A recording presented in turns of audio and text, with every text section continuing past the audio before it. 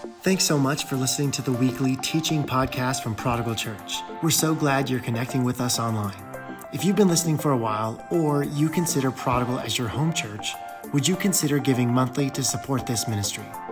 We're so grateful for the increasing impact our church is having on our online listeners. Thanks for being a part of us. You can discover all things Prodigal on the Prodigal mobile app, available at your app store, or on our website, prodigalchurchfresno.com. Now, let's dive right into this week's teaching. At the end of the 1990s, in the last several moments of the entire 90s era, there was something that we all feared. 2 letters, 1 number, Y2K. The Y2K bug. The United States, as well as the rest of the world, were gearing up and making preparations and investing in infrastructure changes for the Y2K bug. Our computer's going to be able to understand that the year 1999 moves to 2000, or if it only counts the last 2 dates, the last 2 numbers, 99 to 00. Is it going to just mess everything up? Is the world going to end because of the Y2K bug? Now, if you weren't around for this, I assure you, this was a very real thing. Worldwide, there was $308 billion spent for Y2K remediation. I was a freshman in college at the end of 1999, and my friends and I did not fear the Y2K bug, okay? We did not think it was going to be the apocalypse, but some people that we knew did, and they kind of had to get together at their house and kind of had this little Y2K party, but there was fear. It was palpable. And so at 11:45 on New Year's Eve, my friends and I sneak up to this house, and we go to the power box and we wait for the countdown. And sure enough, at 11:59, you can hear the house from outside going 59, 58, 57, and we had our hand on the power box so that as soon as it hit 0, we crashed the power. And so that's exactly what happened. 5, 4, 3, 2, 1. We hit the power box. We hear everybody scream. There's pandemonium. I heard someone say, "Save me, Jesus, save me." And we laughed hysterically and pushed each other into the bushes. It was amazing. Now, in the 1990s, there was always something to fear. Who remembers this 90s TV show theme song? Yes, it's the X-Files.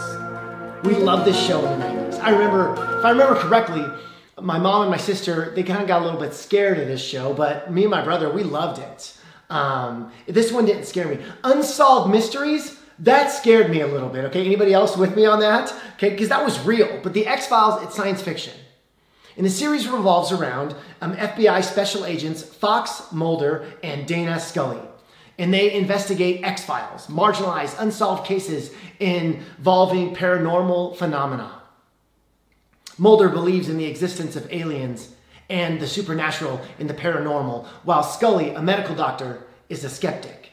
And Scully is assigned to scientifically analyze Mulder's discoveries. And so early on in the series, both agents kind of become pawns in this larger conflict between good and evil, and they only come to trust just a few people. Agents discover a government agenda to keep alien life a secret, and they develop a close friendship that starts out as platonic, but by the end of the series, of course, was a romance. Both the series itself and the actors and actresses received lots of awards and nominations, and by the conclusion of the show, it was the longest running science fiction show in television history. The X-Files. The truth is out there. Okay, John, so the show is the X-Files today. How in the world, what are we going to be talking about? Like, what does the Bible say about alien life? No, that's not what we're going to be talking about, though some of you right now are very curious about that. The drama between Mulder and Scully isn't about are there aliens or not. It isn't about belief and skepticism. It isn't about the supernatural and the natural. It isn't about the spiritual and the scientific. And as Mulder and Scully discovered, these two dichotomies, religion and science, they're not enemies. Science and faith are not enemies. They are dance partners. Both are looking for truth. That's true. Look at Psalm 19. The heavens proclaim the glory of God. The skies display his craftsmanship. Day after day they continue to speak. Night after night they make him known. They speak without a sound or word. Their voice is never heard. Yet their message has gone throughout the earth, and their words to all the world. God has made a home in the heavens for the sun. It bursts forth like a radiant bridegroom after his wedding. It rejoices like a great athlete eager to run the race. The sun rises at one end of the heavens and follows its course to the other end. Nothing can hide from its heat. Yes and amen.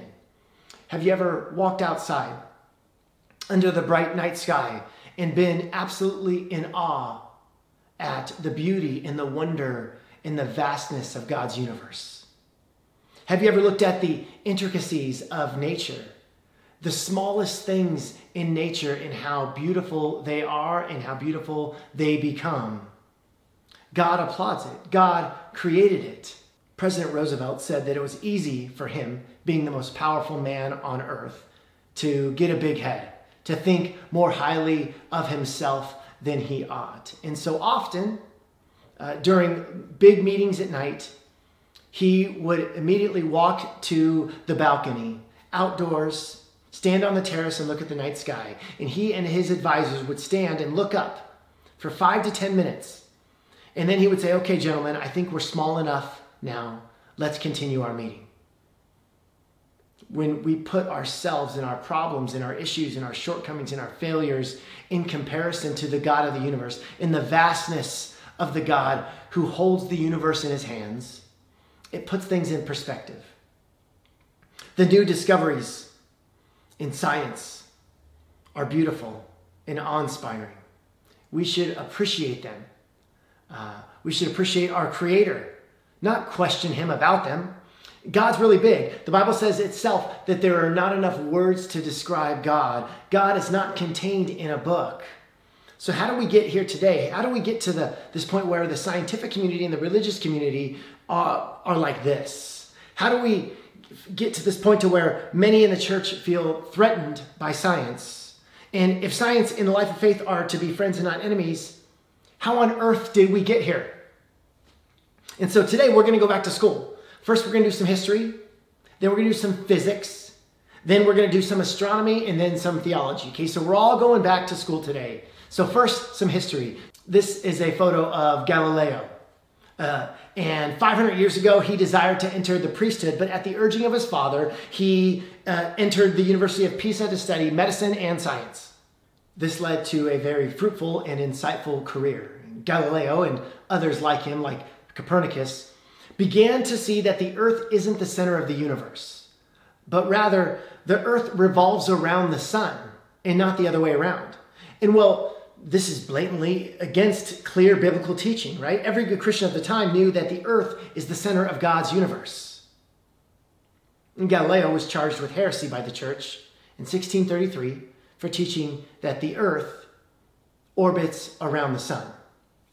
And from this instance, we see that science and faith are not friends, but foes. If you question traditional understandings of faith, then you don't belong here. There is no room for questioning the authority of the church, because that's questioning the authority of God and his word. And so the fire that began 500 years ago with Galileo rages on still today. And for many in the church, rather than embrace any kind of reputable science, we put our fingers in our ears and we refuse to listen. And this is not Christ-like. This is not the desire of God.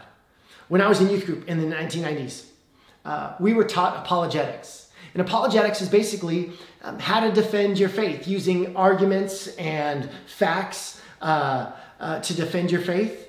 But often it became debating people about faith, picking fights, arguing. And in the 90s, there were several religious fights that did very little to advance the kingdom of God. And one was this fight with science. And in a moment, I'm going to say a word. And when I say this word, if you were around at any time in the church, in the Christian history, from 1950 to the year 2000, this word is going to evoke something of this fight between science and Christianity. Okay, it begins with an E. You know what word it is? Evolution. This one word describes one of the most dominant ways Christians have thought with science. I remember being trained to argue people out of being taught evolution. I remember being trained to teach my science teacher, to debate my science teacher about creationism versus evolution. And let me just say very clearly, I do not think that the theory of evolution is evil. I was taught that. I don't think it's evil. I don't think that it in any way contradicts anything that the Bible has to say, because the Bible's not a science book, and it never claimed to be one. The opening chapters in the book of Genesis, the first book of the Bible, it does have a creation account, but it's written in poetry. I don't know how many of your science textbooks start out in poetry. Now, we're going to be doing a sermon series in the fall about the Bible and how to read the Bible and misunderstanding the Bible and understanding the Bible. And it's going to be great. But the creation account in Genesis might not be saying what we want it to say. It is saying what God wants it to say, but it might not be saying what we want it to say. Now, an illustration might be helpful here. Okay, let's pretend you are going to go to a play. And for whatever reason, you're 30 minutes late, you show up, and the play's already began, and you get your playbill, and you find your seat, and you walk in and sit down, and you whisper a question to the stranger next to you. You say, "How did the play begin?" And this person's very kind. Even though you just interrupted him, he answers. He says, "Well, the play was written in 1934, and it was a Pulitzer Prize candidate when," and then you're like, no, like, I don't want to know about the script. Well, that's how the play began, right? Like, you can't have a play without a script. And he's like, okay, I get that, but that's not what I want. And then the man says, "Oh, I understand. Well, this theater and the stage was built in the 1950s. No, I don't want to know that either. Well, you can't have a play without a stage. You have to have a place to perform it. Okay, I know that, but that is not my question. Okay, fine. The set was constructed 3 years ago, and it was purposed for this particular play because, no, I'm not interested in the set. Well, what would the play be without the set?" And now a lady on the other side has kind of gotten interested in the conversation. She was like, "Let me straighten this out." And she says, "The cast was chosen by the Johnson Casting Company." No. That is not what I want to know. Tell me what happened since the curtain opened. "Oh," they say. "Well, that's not really how the play began." Well, yes, it is by my question. You can see that all those answers that are given by the strangers watching the play are correct answers. All of those aspects are necessary for the play. That doesn't mean that every question and every story and every answer is interested in all those other factors. So when we talk about the cosmos and their scientific origin in our universe, we're talking a lot about a stage and a theater and a script. But perhaps the people Israel, in writing the book of Genesis, didn't really care about the stage or the theater. Do they know that there was one? Of course they do. They knew there was a very beginning, but they're interested in something else. They want to know what has happened since the curtain was drawn. When they were asked, how did the world begin? There are many different ways that can be answered correctly, but not every answer is the same, and not everybody wants the same answer in mind. And that's why when we read the Bible in the opening chapters, Genesis 1 through 3, we need to ask, what kind of creation account is this? What is the story they want to tell me, not the story I want to know? Now, I think that Christians can disagree on what story they think the people of Israel wanted to tell, but fighting about the details is an adventure in missing the point. Science and the Bible are not enemies. Science and God are not enemies. One is not completely antithetical to the other. I can't tell you how many people I know that are born and raised in the church, and they're protected from the bad world out there. They're safe inside the church walls, and they were told that what to believe, and all these are good things. All those are good things. But then they go to college. They start to meet people much different than them. They start to see and encounter truth in unexpected ways and in unexpected places and in unexpected people. And so it doesn't seem to line up with what they've always been taught about life and God and the universe and the world and our role to play in it. And so, because this one thing that you were taught isn't true, you discover that it's not true the way that you were always taught, well, you throw the whole baby out with the bathwater. You get rid of everything and walk away from Jesus. The church should instead be a place to wrestle with the deepest questions of life. The newest discoveries in science and astronomy, archaeology, they're not threatening, they're thrilling. Werner Heisenberg, the great German theoretical physicist, he was a pioneer of quantum mechanics, okay? He said this, and this is just absolutely astounding. He said, the first gulp from the glass of natural sciences will turn you into an atheist. But at the bottom of the glass, God is there waiting for you. Isn't that so great? Oh, it's so true. God is for human reason. There are some aspects of our faith that take blind faith. But if you've never done the deep thinking and wrestling with why you believe what you believe, how you believe what you believe, under immense pressure, your faith will crumble. I believe that I do have good reasons to be convinced of the truths that I find in Scripture and to the convictions that I have in following Jesus. And those convictions are much bigger than simply, God said it, that settles it. No, I have reasons. Human reason, I believe, leads us to a life of faith. When I was in college, I didn't go to fraternity parties and make those kinds of mistakes. I made other kinds of mistakes. We used to launch water balloons at tennis players at the tennis courts of Clovis West. Funny that we as a church are meeting across the street from this very school that I used to launch water balloons at innocent people.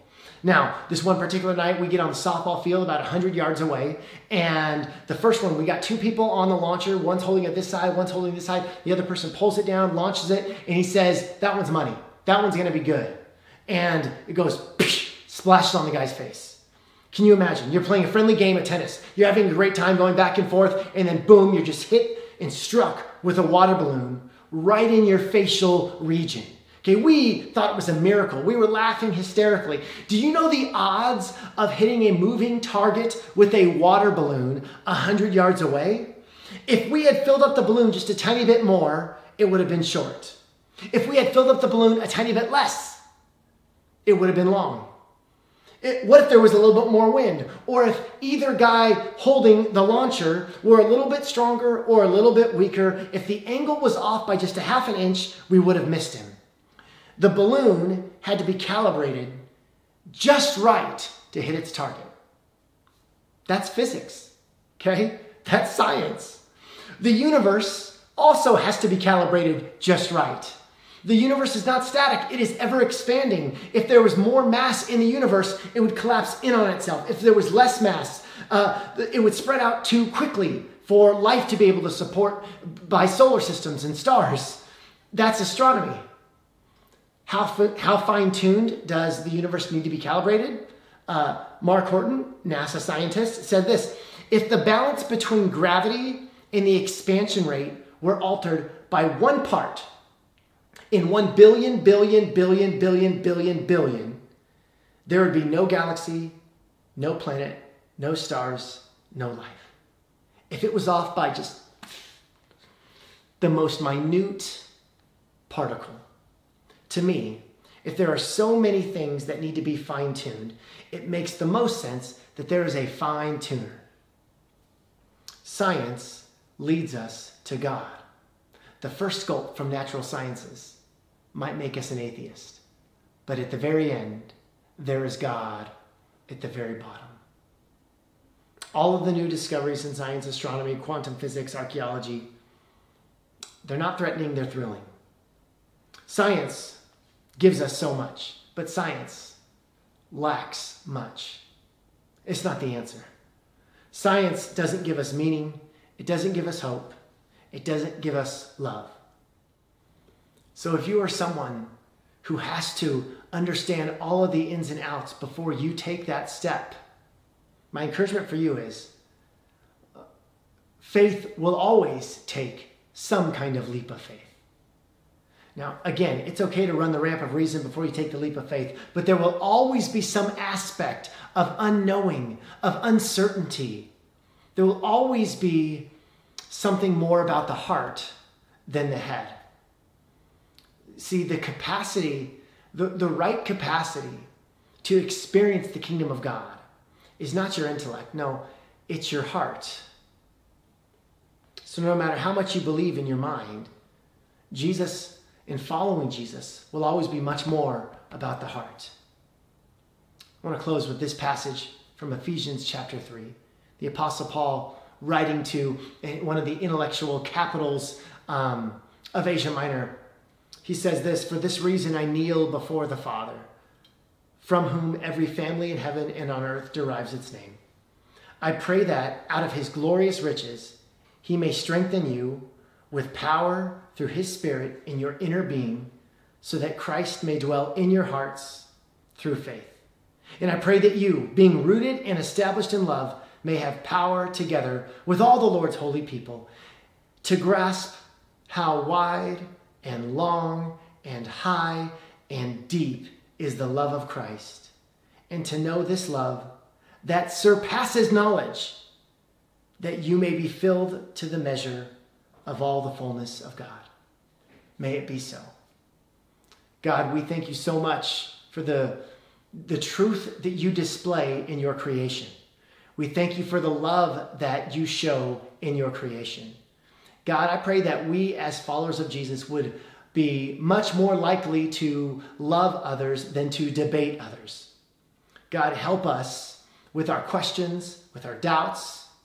And God, we pray that you would show yourself to how big you are and how vast you are, and that you would help us grasp your great love for all of humanity, and that we may go and do likewise. In Jesus' name, amen. We want to thank you so much for joining us online at Prodigal Church Fresno. Next week is the finale of our 90s throwback series, and we're going to have a ton of fun. And so if you're here online, we love you, and we are stoked that you are here. But if you'd like to visit us in person, we're at Fort Washington Elementary School Courtyard every Sunday at 10 a.m. And we've got some fun things planned there as well. We hope you have a great week. Peace. Sometimes you want to go where everybody knows your name, they're always glad you came. You wanna be where you can see our troubles are all the same. You wanna be where everybody knows your name.